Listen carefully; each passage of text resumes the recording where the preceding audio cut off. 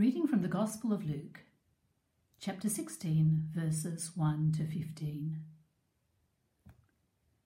Jesus told his disciples, "There was a rich man whose manager was accused of wasting his possessions.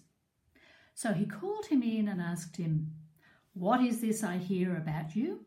Give an account of your management, because you cannot be manager any longer.' The manager said to himself, 'What shall I do now? My master is taking away my job. I'm not strong enough to dig, and I'm ashamed to beg. I know what I'll do, so that when I lose my job here, people will welcome me into their houses.' So he called in each one of his master's debtors.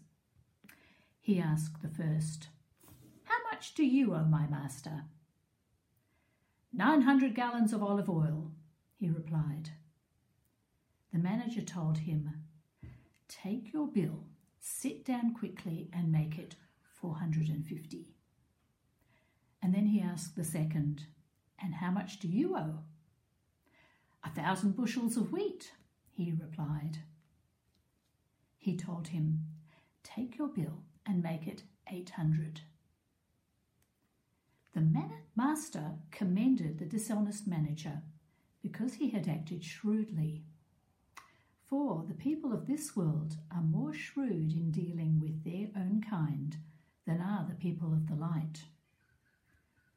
I tell you, use worldly wealth to gain friends for yourself, so that when it is gone, you will be welcomed into eternal dwellings. Whoever can be trusted with very little can also be trusted with much. And whoever is dishonest with very little will also be dishonest with much. So, if you have not been trustworthy in handling worldly wealth, who will trust you with true riches? And if you have not been trustworthy with someone else's property, who will give you property of your own? No one can serve two masters. Either he will hate the one and love the other, or he will be devoted to the one and despise the other.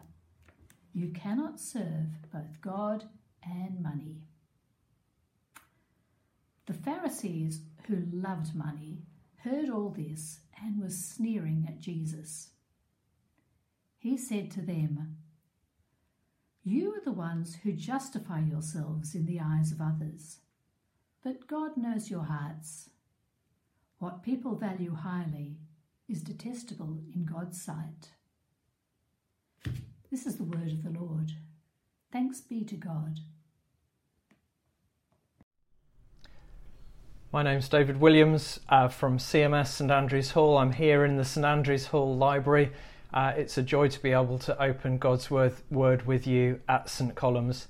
Let me pray as we come to the parable of the shrewd manager. Would you pray with me?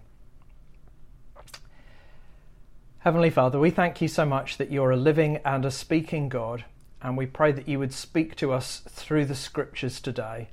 We ask in Jesus' name. Amen.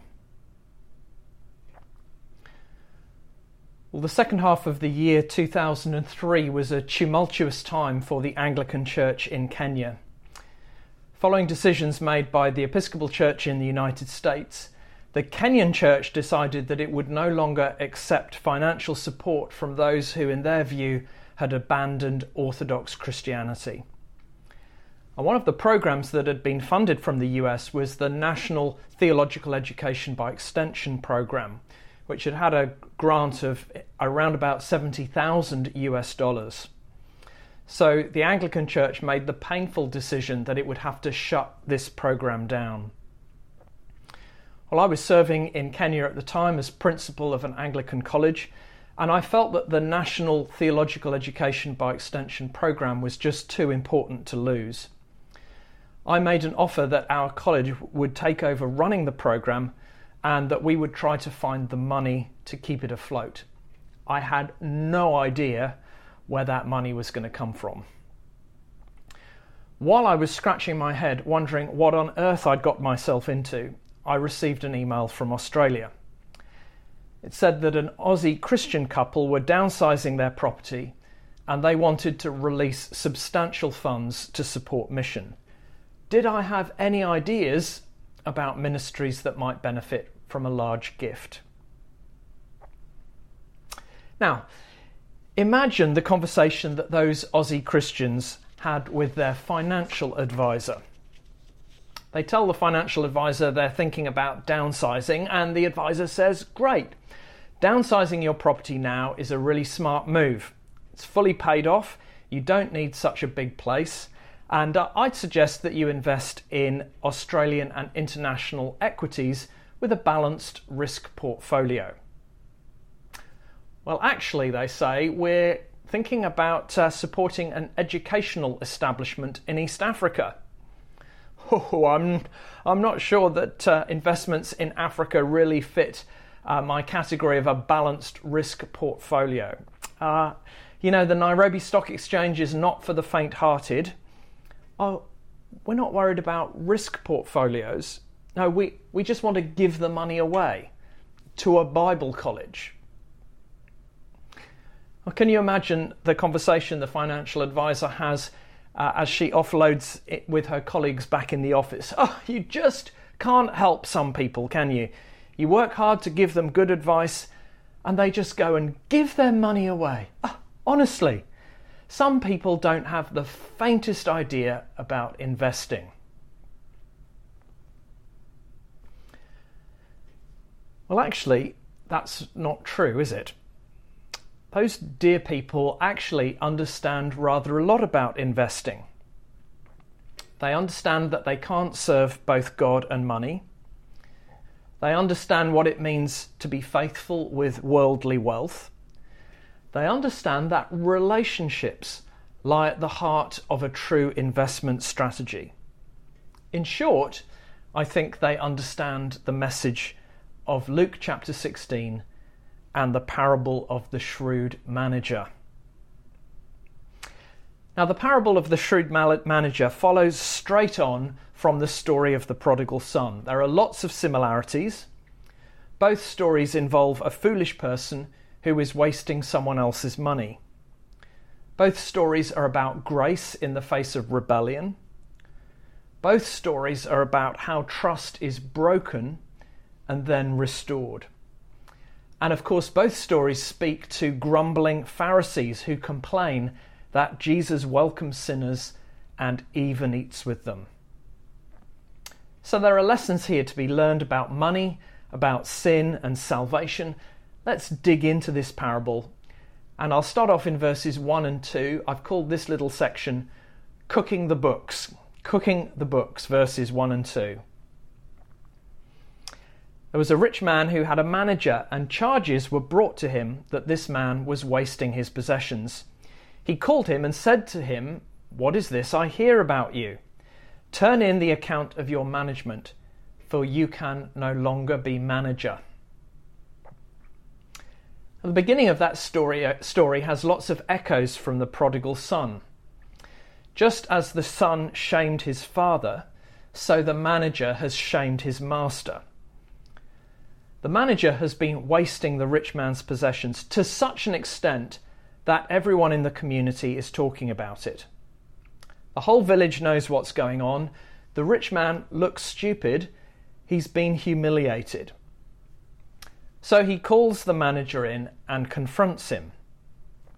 Now, there's no dispute in the story about whether the manager is guilty or not. Everyone knows that the money has been wasted. This is a fully justified summary dismissal. Now, you know what that looks like at KPMG or Deloitte's. It looks like being marched unceremoniously out of the building by two burly security guards with all your possessions in a cardboard box. Severance is brutal. But amazingly, that is not what happens here. This manager is going to be summarily dismissed, but he's given a breathing space before he has to turn over the book of accounts. This is like finding that your accountant has been cheating you and then giving them 24 hours longer.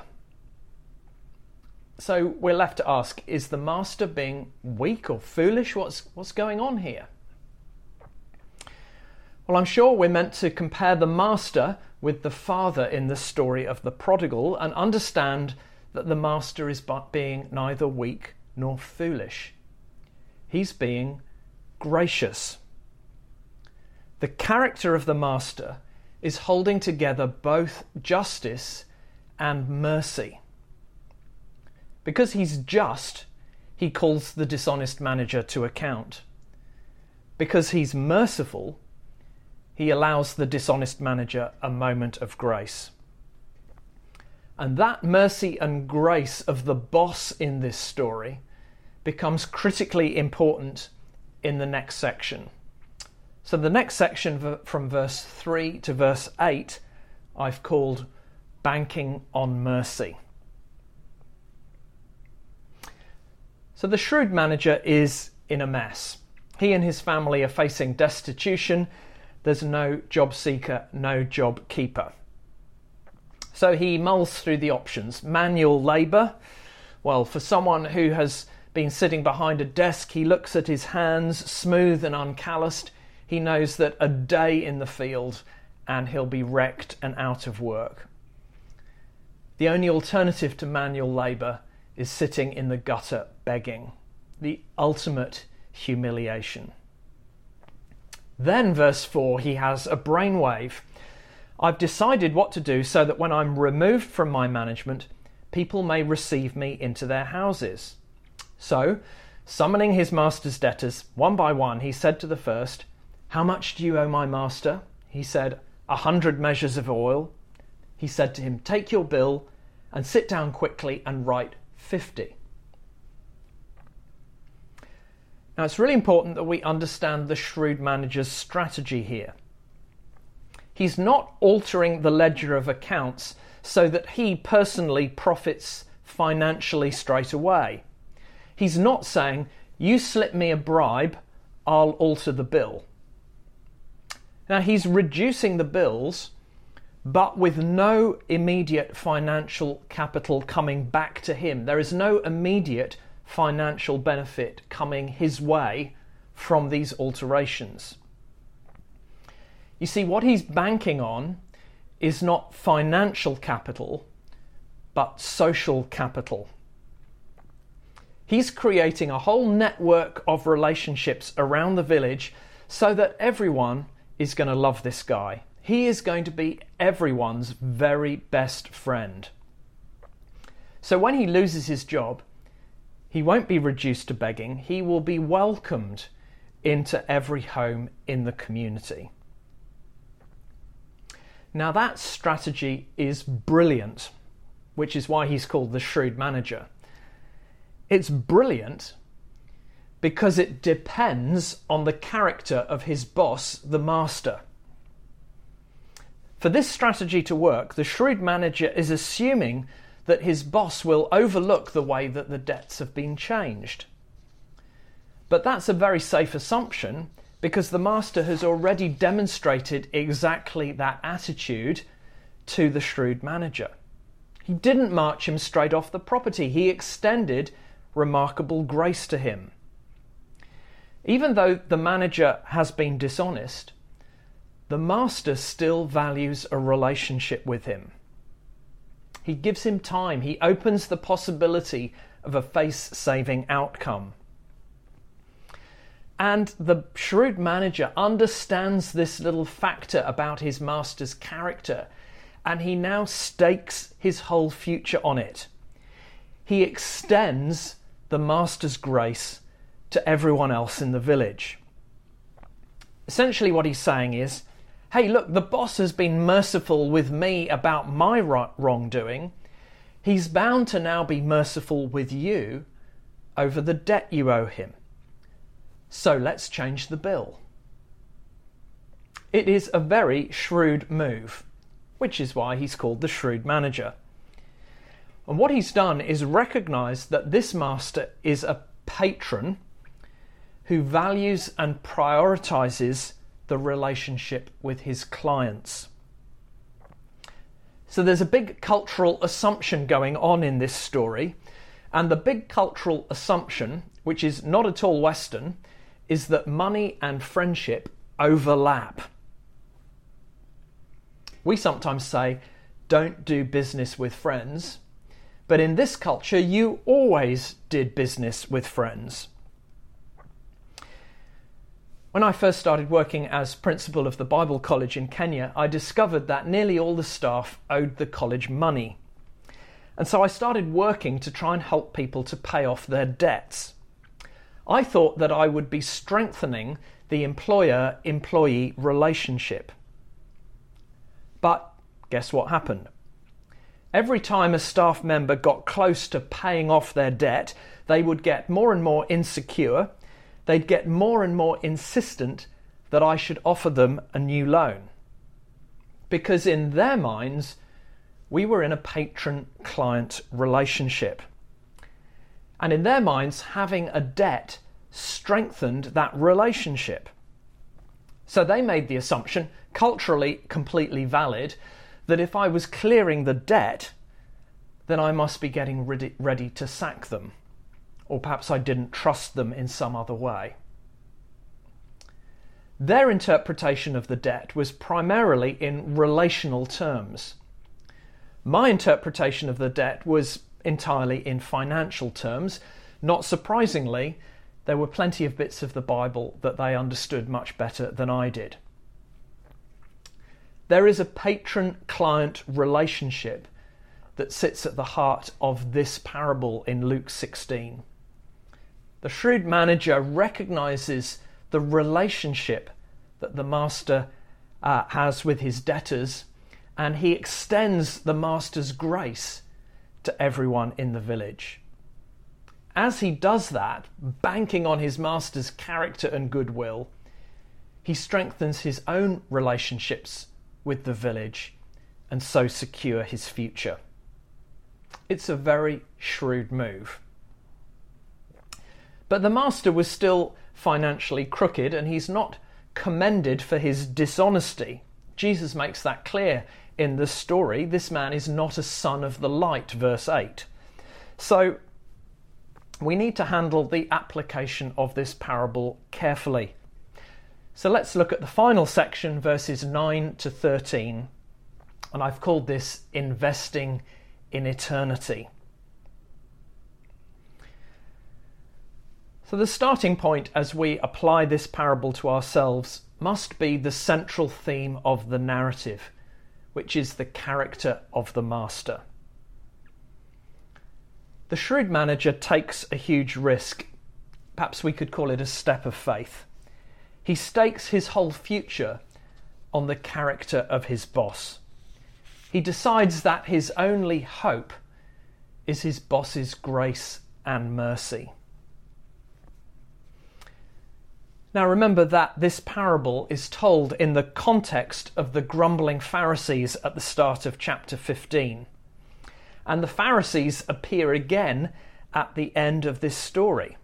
Verse 14, the Pharisees, who were lovers of money, heard all these things, and they ridiculed Jesus. And Jesus said to them, "You are those who justify yourselves before men, but God knows your hearts. For what is exalted among men is an abomination in the sight of God." So there's one central application from the parable of the shrewd manager. And the central application is simply this, that true faith, saving faith, stakes everything on the mercy of our great God. True faith, saving faith, stakes everything on the character of a gracious and loving Heavenly Father. But Jesus takes that application and links it specifically to the issue of money. And the reason money is so important is because it's love of money that blinds the hearts of the Pharisees. Saving faith is faith in the Master and his character. But as you can see in verse 13, Jesus says, You can't serve that master if you're actually serving money. Now, listen carefully to what the Lord Jesus says here. He is not saying, there's a weighing scale here. You've got to try and get the balance right between God and money. Maybe at the moment you're 50% God, 50% money. Let's try and get it to 60% God, 40% money. That's not what he's saying. It is impossible to serve God and money. There's only one master, either God or money. So there's no 50-50, no 60-40. It's either 100% God or 100% money. There is no alternative. So how do I tell? How do I tell if I'm serving God as my master or money as my master? Well, that question is answered for us by the shrewd manager. He, despite his dishonesty, is a wonderful example to us because he took his master's resources and invested them into relationships. Now, of course, Jesus is not teaching us to be dishonest with money. Of course, it is not okay to cook the books. But can you see the core lesson? Take the master's resources, invest in relationships. Verse 9, I tell you, make friends for yourselves by means of unrighteous wealth, so that when it fails, they may receive you into eternal dwellings. The life of faith takes our material resources and invests them into gospel relationships. That is the lesson of the shrewd manager. So Jesus is asking me, what is my investment strategy? Is my investment strategy a mortgage-free house and a pension fund, or is my investment strategy gospel relationships? Because where I really care about my money going shows me which God I'm serving. Now remember my story at the beginning, the Aussie couple who downsized their house and rescued the National Theological Education Extension Programme in Kenya. Well, according to the parable of the shrewd manager, that couple have a waiting committee ready for them, a welcome committee waiting for them ready in heaven. When this couple arrive in the new creation, there's going to be a bunch of Kenyans eagerly looking out for them. Hey, asante sana, they'll say. Thank you for your generosity. It enabled our pastor to get properly trained, and through his ministry, we came to know Jesus. Your money made such a difference to us. And the Aussies will say, no, it was never our money, always the master's. And if you support mission or ministry, that is your privilege too.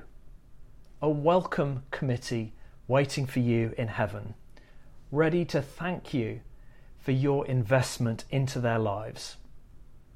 And I'm sure there'll be people who you will be waiting to welcome, who've invested into your life too.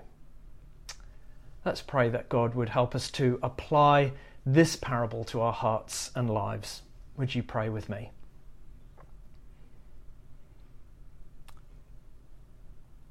Heavenly Father, we thank you for the shrewd manager, that he banked everything on his boss's character and invested in relationships.